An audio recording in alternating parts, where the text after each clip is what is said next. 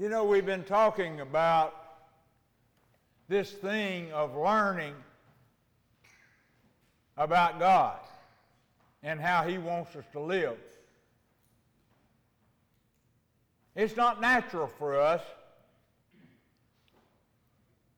and the fact that most of us in our human way, our natural way, we still have natural ideas because we still are encased in this body of flesh that carries us around. And it'll always be sinning. But in all of that, we find that it doesn't come to us easy sometimes to live in a way that God wants us to live. And we certainly can't think it out. So we can't use our mind for that stuff. We have to use the Holy Spirit's teaching that's in our body. So we have a great dependency on the Holy Spirit. And that's what God intended. And it's not preached anymore. Very few people understand how to be close friends with that Holy Spirit that's inside of us. They don't understand to listen to it. They understand listening to their conscience, and we've learned from stuff we've studied here that the Holy Spirit works on our conscience after we are Christians to change our conscience, to make it a conscience that belongs to a Christian, so that it would encourage us and scold us when we don't do right, to do things that the Bible teaches we need to be doing.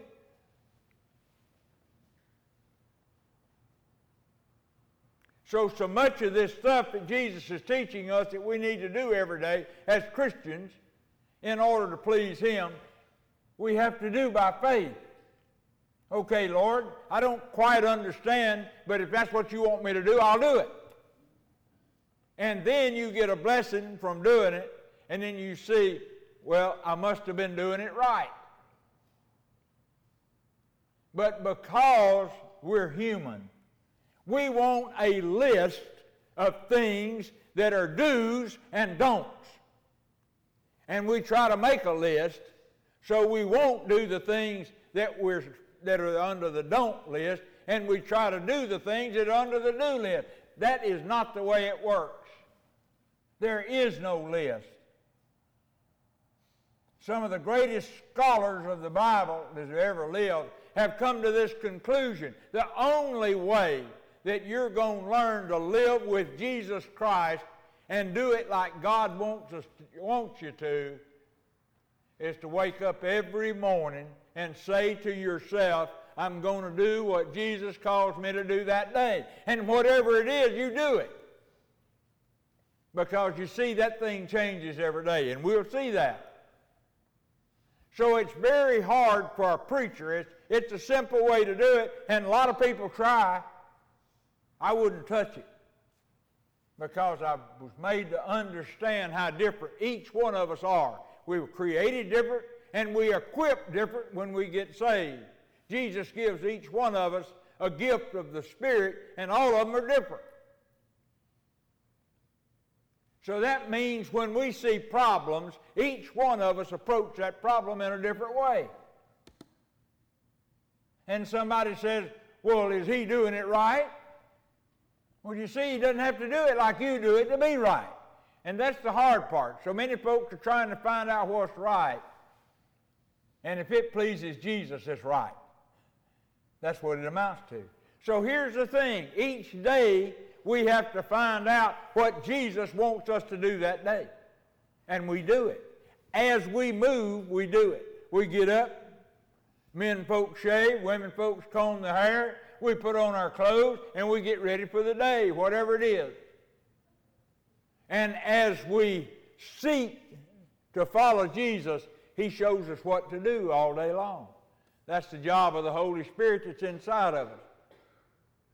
But everybody's job is not the same, and everybody's way is not the same, and everybody's thoughts are not the same. And we need to take that into consideration. That's the reason in the 14th chapter of Romans, Paul says, don't judge another man. because he has to answer to his master. And if his master is pleased with him and the way he's doing things, then you need to be pleased too. So it stops us from saying, well, he's not doing that like we do it. Well, maybe God's not even calling him to do it that way. So that's the reason I entitled this message, Closed-Minded. And a lot of us are. And the Bible talks about people who are closed-minded. Now, one thing I've learned since I was called to be a preacher at 60, which was pretty far along in my years, I learned that one of the biggest problems that people have that they want to talk to me about is that somebody they love is not living like they want them to. And they're trying to figure out a way to change them. And I got one answer for all of that. You pray for them. That's all you can do. If you try to do any more, you're going to get a problem.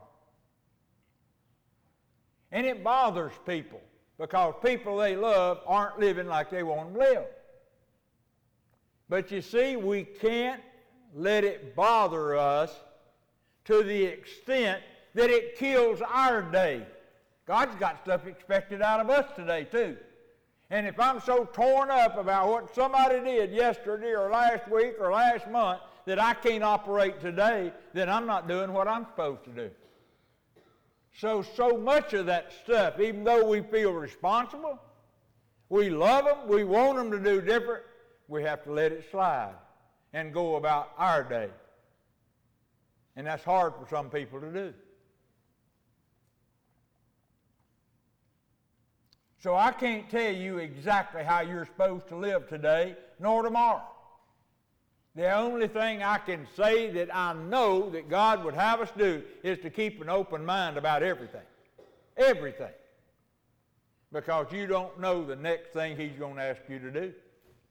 And you got to come up with, if God asked me to do it, it's right, isn't it? Yes, if He asked you, it's right. But He asked some weird things. But then there again, we're peculiar people, He says. So if you don't want to be peculiar, you're in the wrong business. Because all these normal people around you are going to point to you and say, he sure is weird.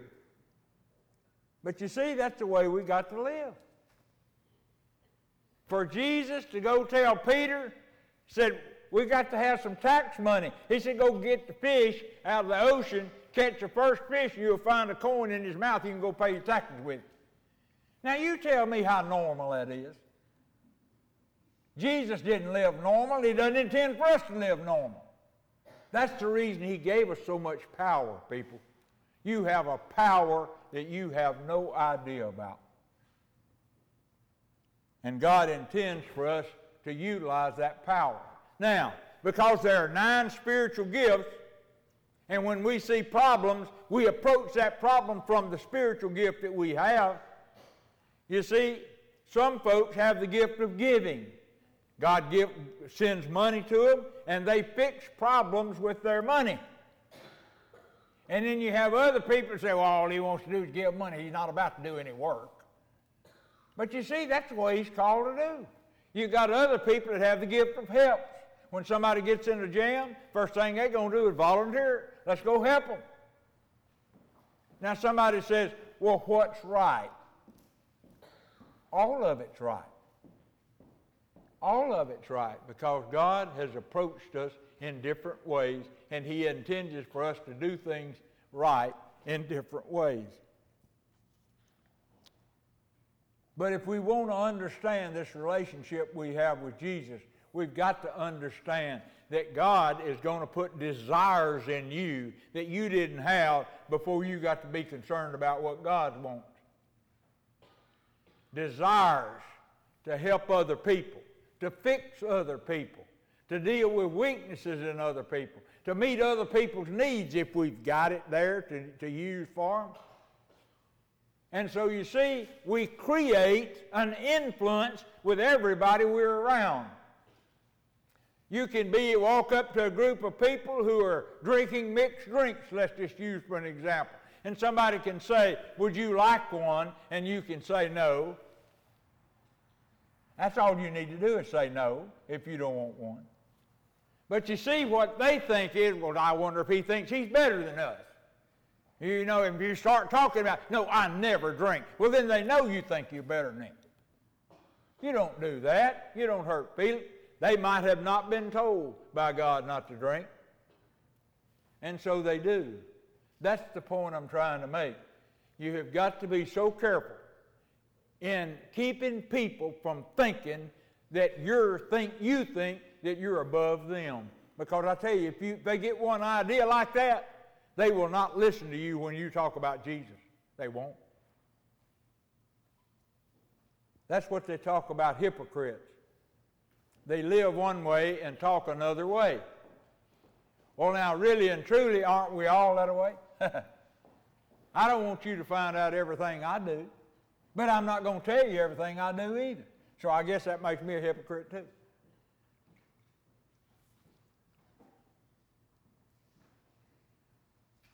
But let me say this.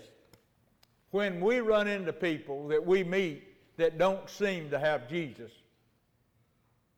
we approach them in the way that God has equipped us for them to have their needs met, and then at some point we mention Jesus. And we let them know if there's anything about us that they like, they say, I wish I could be like him, or I wish I could be like her. And if they ask you, how do you do what you do? The answer is always Jesus. And you put him in front of them. And then they start associating what they like about you with the fact that Jesus has equipped you to do that. A peaceful attitude is what Jesus gives people who are living his way. He gives them a blessing. And that blessing usually includes a peaceful attitude that doesn't seem to be worrying somebody, building them up with anxiety every time they turn around.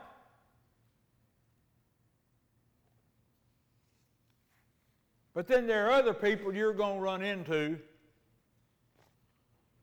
that have some problems that are pretty well described in the Bible.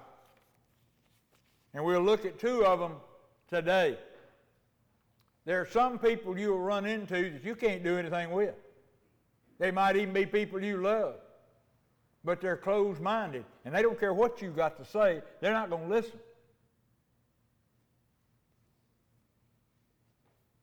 But there's a couple of things I think we need to know that in my Christian life, I have heard these things, and I found out in my Bible studies they're not true. And you need to know it.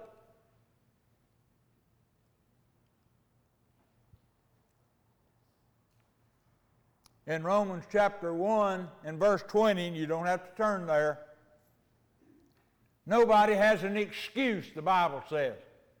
Don't listen to excuses. If you bring up some kind of issue with somebody, the normal response is for them to excuse themselves. God says don't any of us have an excuse. Not any of us. We all need to be and have every right to be just like Jesus. And because we're not, there's no reason to throw an excuse up. I have heard in my church life, all my church life, that God hates the sin and loves the sinner. That's not what the Bible says. In Psalms chapter 5 and verse 4, if you want to turn there, if you want the proof that that is not what God says, then it's there for you.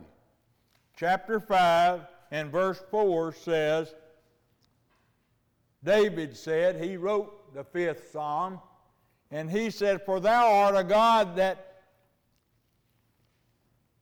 not a God that hath pleasure in wickedness, neither shall evil travel with him. God doesn't take any pleasure in being around people that sin.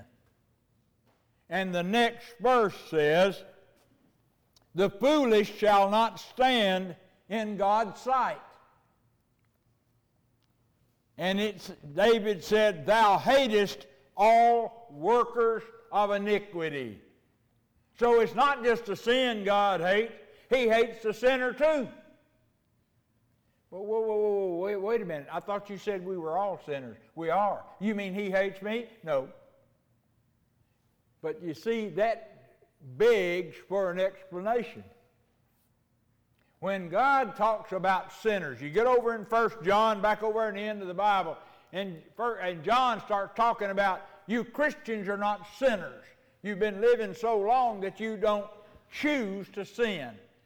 There's the word right there. When God talks about sinners, that He hates sinners, it's people who wake up in the morning and they know what sin is and they choose to do it anyhow. And they've done it so much that it becomes a habit with them, and they're doing it all day, every day. He hates that. But He loves sinners. That's us who are born again. And for those who are going to be born again, He loves them too. And for those of us whom God is going to save, He's been watching us all our lives, keeping us out of a jam. We'll see that. The principle number one is that some people have done so many bad things for so long and have gotten away with them that the Scripture says they've seared their conscience with a hot iron. Let's look at 1 Timothy chapter 4 and verse 1. 1 Timothy chapter 4 and verse 1. Now let me clear something up first. I don't guess too many of you have been in the branding business. I've branded cattle and horses all my life. And I learned that when you first put that hot iron to them, they jump. But if you hold it there just a little bit, it has already killed the nerve endings where you touch them with that hot iron, and they don't feel it anymore. That's the thing I've described several times about branding 200, 250 head of cattle in a day, what things you begin to learn about it. And you begin to relate stuff. And I found out that what the Bible actually says is for those people who wind up in hell, they burn and they're in pain forever. Their nerve endings never die. So they've still got feeling in the places where they've gotten too hot. That's a horrible thing.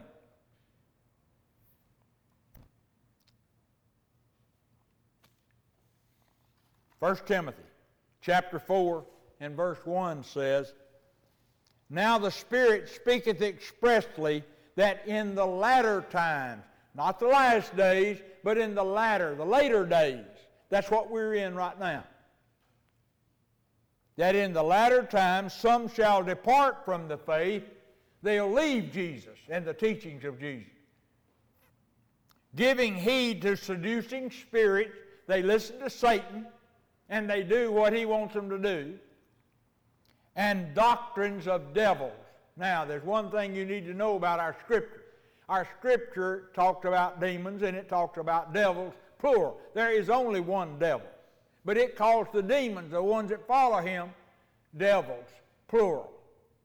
So when it's speaking of devils, it's talking really about demons, because there's only one devil. But what it says is in the latter days, people are going to leave the teachings of Jesus, and they're going to follow Satan.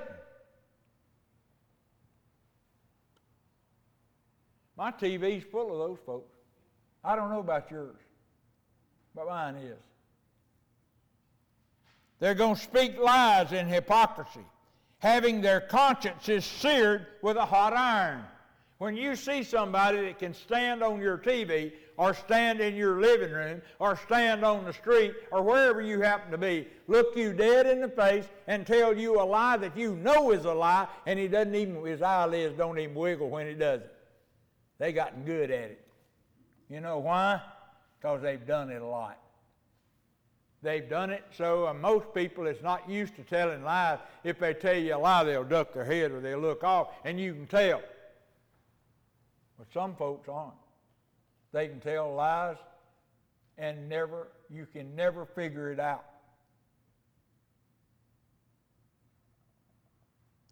And you see some people today, I see it on my TV. I don't look at Facebook or whatever unless she calls me over to look at something that's just particularly interesting. But you can see those people lying to you, and they look at it and you know they lie. And they've gotten so good at it, you can't tell it. But now there's one thing, because we're here in this scripture, there's a couple of things I want to tell you. It's interesting that so many people are so concerned about climate change. You've heard about it, hadn't you? Isn't it on your TV all day long? Has it got you concerned about our climate is changing so that the North Pole is going to melt and flood us all with water? Listen to this. The way you can understand the people who are telling you lies and are following what Satan says instead of what Jesus says, look at verse 3. They're telling you, forbidding to marry and commanding to abstain from eating meats. Who are the people that are telling you that we don't need to eat any more meat? The climate change people. They say that our ozone, all the animals we got, the ozone is being destroyed by animals.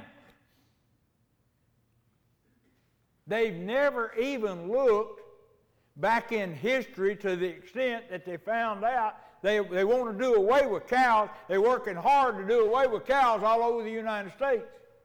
People are having to sell their own beef on their own farm and dress them themselves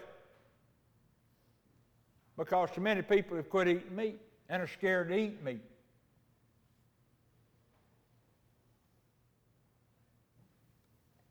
But the climate change people tell us we got to do away with cows.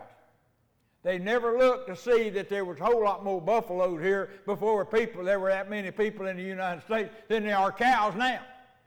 So why didn't all this climate change happen 200 years ago? If it's because of cows.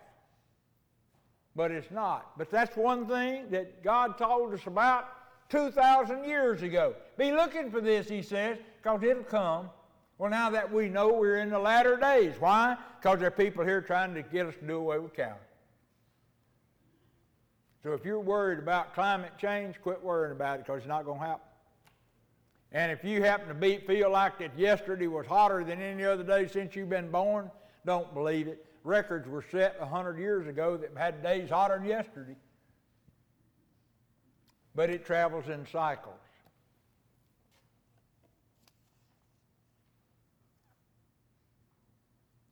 But what I'm trying to tell you is these people have told so many lies. They've dealt with so many untruths.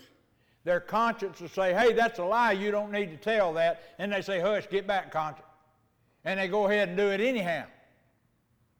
And they have done it so much that the conscience says, I'm sick and tired of trying to keep this person straight. I'll just quit telling him anything. Because what they've done, they've burned their conscience with a hot iron till Ephesians says they don't have any feeling anymore in it. So they do things, and they could care less about you and about me and about the American people because they're trying so hard to be in power and have all the money and be the boss of everything. And to do that, they destroyed their conscience on the way. That's the kind of people they're talking about. Those kind of people you're not going to get very far with in telling them about anything about Jesus. They're not going to listen. Might even argue with you. That's another reason we're not supposed to argue.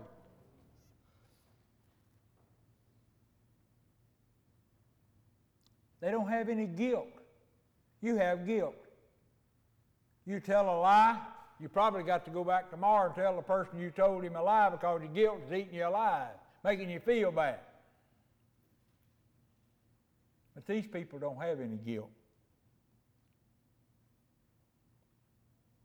They have disobeyed their conscience so much. Now there's something else you need to understand.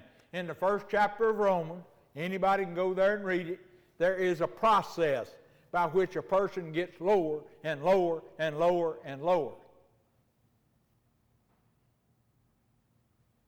Now let me explain this to you. If you choose to do bad, then God says you ought not to choose that. And so then another issue comes along. Satan tempts you to do more bad. You choose to do more bad.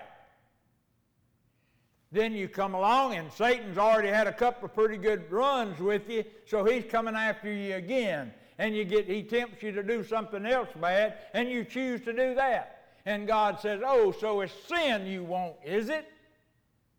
And so he just reaches and pushes you a little bit further down. Do what? God causes you to make a choice to have more sin? Yes, he does. It outlines it plain. It uses the word, he gave them up. There are people who have chosen to do bad things so much that God gave them up. And that gave them up means that he helped them get a little bit lower. Then they keep changing. Instead of repenting, that's what Jesus said. When he came to this earth, repent, for the kingdom of God is at hand. It's close. Jesus is going to rule here close. And people just kept choosing to do bad things. And God keeps letting them go down. And that whole narrative in the first chapter of Romans gives me the impression that God has got us on a set of strings like a puppet. And he won't let us go but just so low. Now, I don't know whether you look back in your life and whatever your life has been, there's been something that you didn't like because you hadn't learned yet not to do them. And if you're like me, there are some sins that you have chosen to do that you fully intended to do, and God wouldn't let you do them. Have you ever thought about a situation like that where you chose to do something wrong and God wouldn't let you? He worked it out to where you couldn't do it? Because you see, there are some sins that have permanent marks. They go with you the rest of your life. I had no idea. I was raised in church. I was baptized at 10. I was a good little Baptist boy. And I've been in church all my life. I never had any idea God would call me to preach at 60 years old. If I had been allowed to do some of the things I wanted to do back in the day, my reputation would be such that at this point now, nobody would listen to me. I couldn't be a preacher. And what I'm saying is, it wasn't my good ways that kept me from doing them. It was God. And I see that now. He wouldn't let me go as low as I wanted to, even though I had chosen. And we'll see that in some scripture.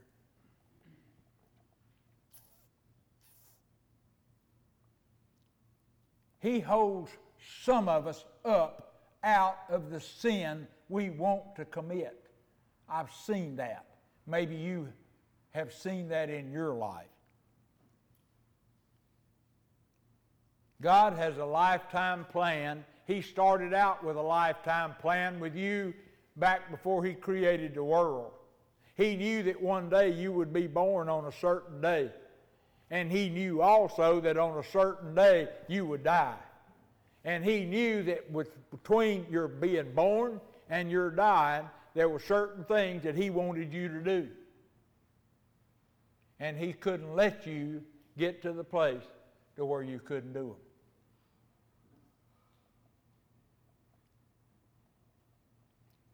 He has things that He wanted you to be, and He had things He wanted you to do. And He couldn't let you mess up His plan by not knowing any better.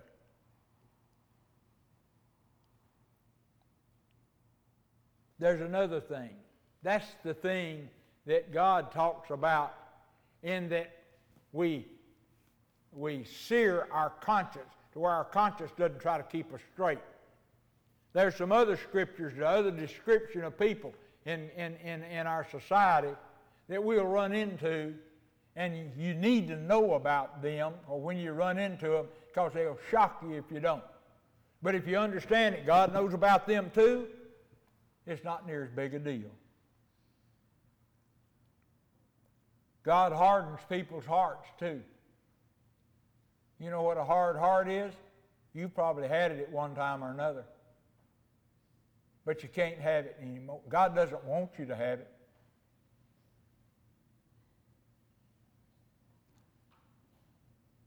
If we don't obey Him, there's times when He'll harden our hearts. The Bible is plain about that. We chose first to be bad, and then He made us bad because we chose to be that way.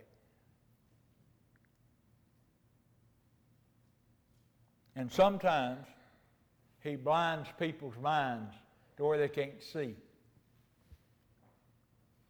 That's the principle number 2. First, He sears our conscience. We sear our conscience. And He allows us to go lower and lower. And then He hardens our mind. These two principles are very evident in the Scriptures. If you won't, turn to Exodus chapter 31, and by His own word, He tells us what He did. If you remember the story about Pharaoh, he sent his people to Egypt for 400 years, the Israelites, to be in slavery. And He called Moses to go get them out of slavery. And He told Moses in Exodus chapter 4 and verse 21, "And the Lord said unto Moses, When thou goest to return to Egypt, see that thou do all these wonders before Pharaoh." He's just been teaching Moses. He gave him the rod, and He asked him to throw it down, and it turned into a snake. He asked him to pick it back up, and it turned back into a stick again. And He told him a bunch of things to do, and He said, all these things I want you to do in front of Pharaoh, because we're going to try to change his mind and get him to allow my people to come out of slavery in Egypt.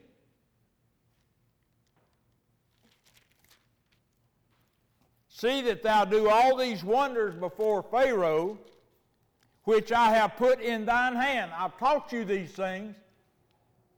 I've given you the power to do these things, these miracles. "But I will harden his heart, that he shall not let the people go." You say, well, Pharaoh chose to do that. Yes, but if Pharaoh hadn't chosen to do it, God would have hardened his heart anyhow. That was in God's plan.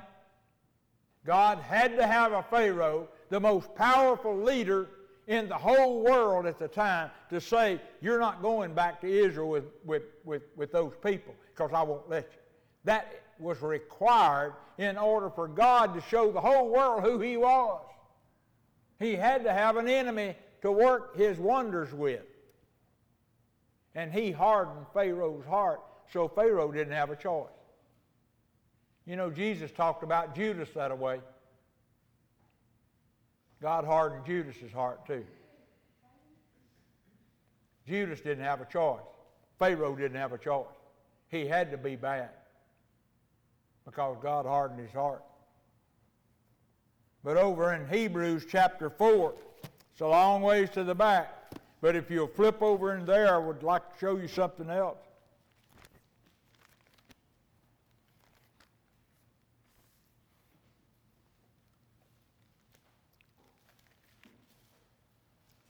In Hebrews chapter 4 and verse 3, he's talking about those people that Moses brought out, God's chosen people. His favorite people, just like us. It says, for unto us was the gospel preached, as well as unto them. They didn't have an excuse. Remember what I said? Nobody has an excuse. He said the gospel was preached to us just like it was preached to the Israelites. But the word preached did not profit them, not being mixed with faith in them that heard it. So they heard the gospel. The Israelites, God's chosen people, heard about God, but they never did produce any faith. For we which have believed do enter into rest, as it is said that I have sworn in my wrath, if they shall enter into my rest, although the works were finished from the foundation of the world. God did all this before we ever even created the world to start with, and made all these decisions about what we're going to do today. And He's trying to explain to us the gospel was preached to you, Christians, but it was preached to them too, and a lot of them didn't believe.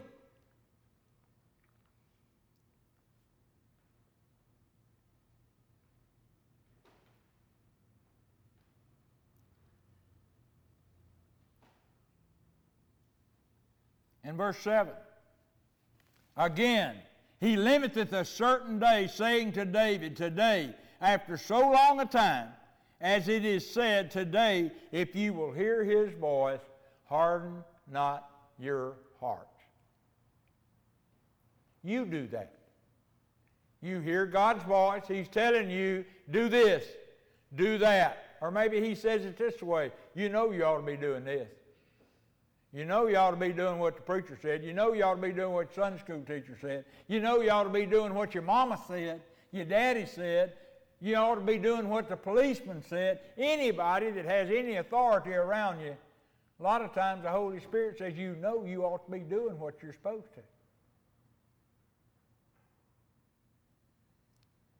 He commands us, the writer of Hebrews, don't harden your heart.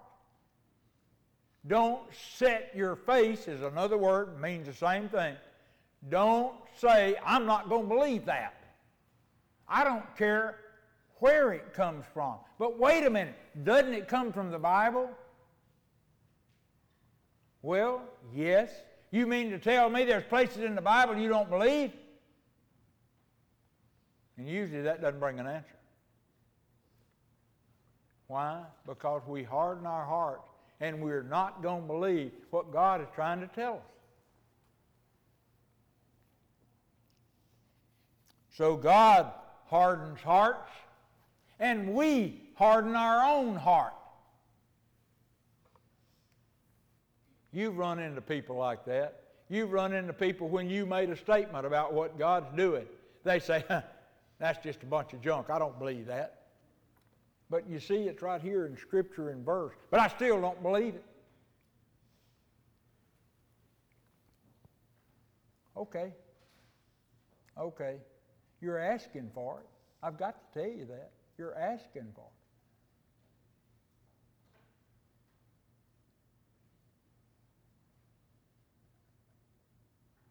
Today, if you will hear His voice, harden not your heart.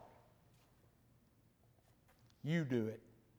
The definition of harden, a hard heart, is one that is obstinate. You know that word. We use it all the time today. A lot of kids, say, well, he's an obstinate little son gun, Yeah, he is.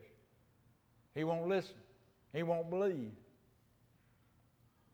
It also means unfeeling. He don't care. But don't you see, if you don't do what I tell you, I'm going to spank you. I don't care. That's before the spanking. But if you spank him and you do it like God wants you to do, He'll care after you spank him. He'll remember that.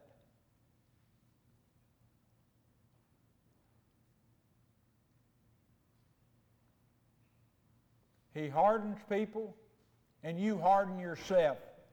And then there's one more. He blinds people. God does that. And Satan does that. And we'll look at that in Romans 11 and verse 7.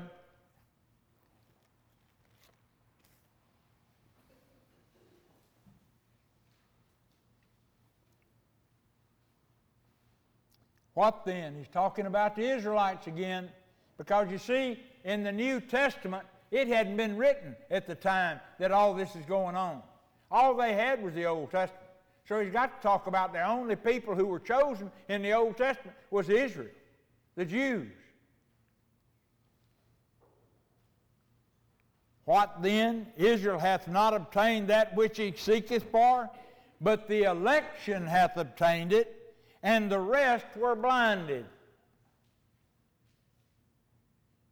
Why is it some people are not saved? If you're the elect, sooner or later you're going to be saved. But the rest of the people, maybe, you don't know this, but maybe have been blinded by God to where they can't understand it. They'll never believe. Because they chose not to believe when they heard it. They didn't have an excuse. When they first heard it, it says in Romans chapter 1 that they chose not to retain what they knew about God in their mind. They threw it out. They heard it, they understood it, and they threw it out. And they lived without God. And the rest, they were blinded. God blinded them. According as it is written, verse 8, God hath given them the spirit of slumber, of sleep, eyes that they should not see, and ears that they should not hear unto this day. The Jews that you know that do not believe in Jesus Christ today still are under this. They don't believe. Why? God still got them blinded. Now he says in the last days that 144,000 of them will repent and turn to Jesus. He'll take that blindness off their eyes, and then they'll see to believe. And in 2 Corinthians, just a few pages over, chapter 4, and verse 3. Paul says, but if our gospel, 4th chapter of 2 Corinthians, chapter 3. But if our gospel be hid, it is hid to them that are lost. Of course, the gospel wouldn't be hidden to them that are saved because they saw it and believed it. So the only people who it could be, you could say it was hidden from, are those that are not yet saved. In whom the God of this world hath blinded the minds of them which believe not. Satan has blinded their minds. Now look, the way it's got to happen is this. If they don't have an excuse, they heard about it, but they didn't believe. They chose not to believe. They had a closed mind. They decided they wasn't going to believe the gospel of Jesus Christ. So then after they chose, God allowed Satan to blind them to where if you approached them again with the gospel, they wouldn't believe it again. The first time they chose not to, the second time Satan blinded them where they couldn't believe.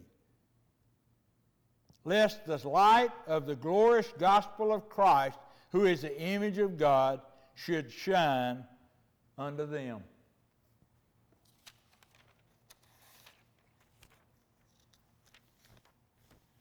God talks about lightness and darkness. In God's words, light and dark is knowledge and ignorance. When you are in the light and you have the light of the Word, you know. When you're in the dark, you're ignorant of whatever information is out there. That's what he talks about when he talks about being in the light and being in the dark. He talks about let your light so shine that others may see your good works and glorify your Father who is in heaven. Let your light so shine. the light that you let shine is your knowledge of Jesus Christ and the things of God. So if you're around people and they get curious about why you're doing what you do or the way you do it, they're seeing your light. And they think you know something that they don't know, and they ask you about it, then you can share Jesus with them.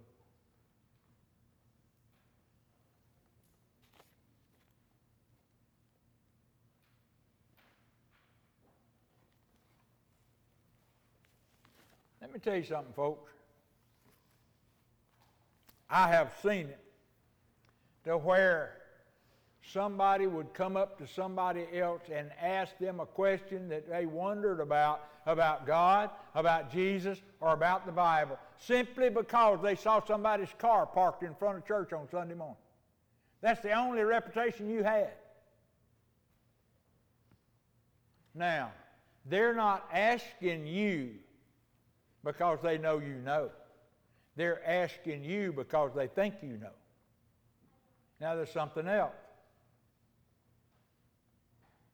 When you get asked a question, just in casual conversation, the one thing you've got to understand about people who are in the dark, who don't know about something, maybe a Christian, maybe an unsaved person, but they don't know something that God would have them know. And they've asked you because something about you gave them an idea that maybe you know.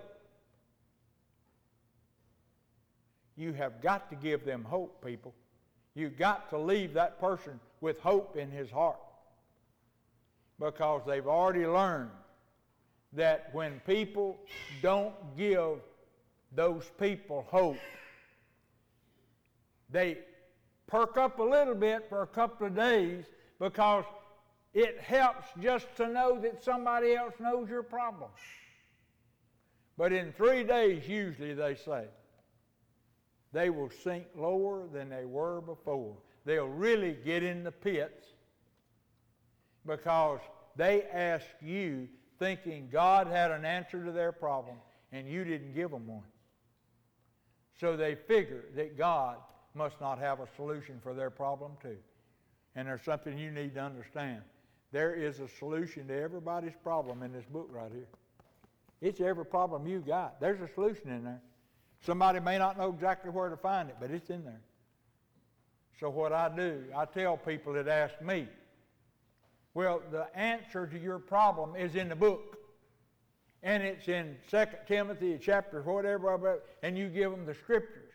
And you tell them what the Bible says. Or you tell them the answer to your problem is in the book. I don't know where it is, but I'll go home and find it. And when I do, I'll call you and tell you where it is. Because you see, you've got to leave people with hope. Peter says over there in one of the last books in the Bible, you always need to have a reason for people who ask you, why do you have hope? They see hope in you. And when they have lost their hope, they want to know why you hope. And you've got to come up with a reason for doing that. And when you give them hope, then that gets them a little further along the trail to Jesus Christ, you see? That's the way it works. But if you don't give them an answer, they figure God doesn't have an answer. That's a terrible place to be, to believe that God does not have an answer for me. But He does, you see, and most of you know that. So make sure you convey that to the people that you meet. Because in this life, you're going to run into people who you see your influence not working on. The things that you have tried to be and the things you've tried to do is not making an impression. Sometimes their conscience is seared to where they don't have any conscience anymore. They don't care. They could have their heart hardened by themselves or God, and they're not listening, and they're arguing, or they can have been blinded to where they can't understand. And if they can't understand, you can talk from now on, and nothing will work. So go about your way, the way that God has planned for you. It may be that you volunteer to go help them clean their house or something. But while you're there, you say a word for Jesus. And that's what it's all about. It's doing things for God that other people will see what you're doing, and they'll say to themselves, if it's nothing other than just, you know, I've been knowing him all his life. I didn't figure he'd do anything like that. But I saw him, and boy, he's doing some real good stuff. God must be making him do that, because I know him, he wouldn't do it on his own. You see, God's got the glory out of that. And that's what it's all about, folks, for me and you. That we represent God through Jesus Christ on this earth. Let's pray.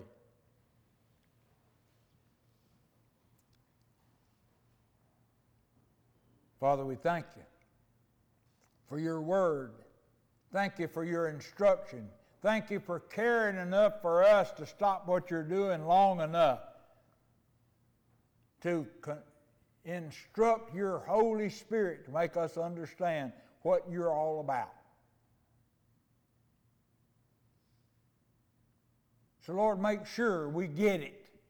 Don't let it go over our heads. Make sure that we understand. And we know when we're talking with somebody else, if they're not responding, these are the reasons they could be. And it could be that they can't help it at all. So, Lord, we thank you for the way you got things worked. Just cause us to be a part of it in the way that you think we ought to be. And we'll give you praise and honor and glory for it all. In Christ's name we pray. Amen.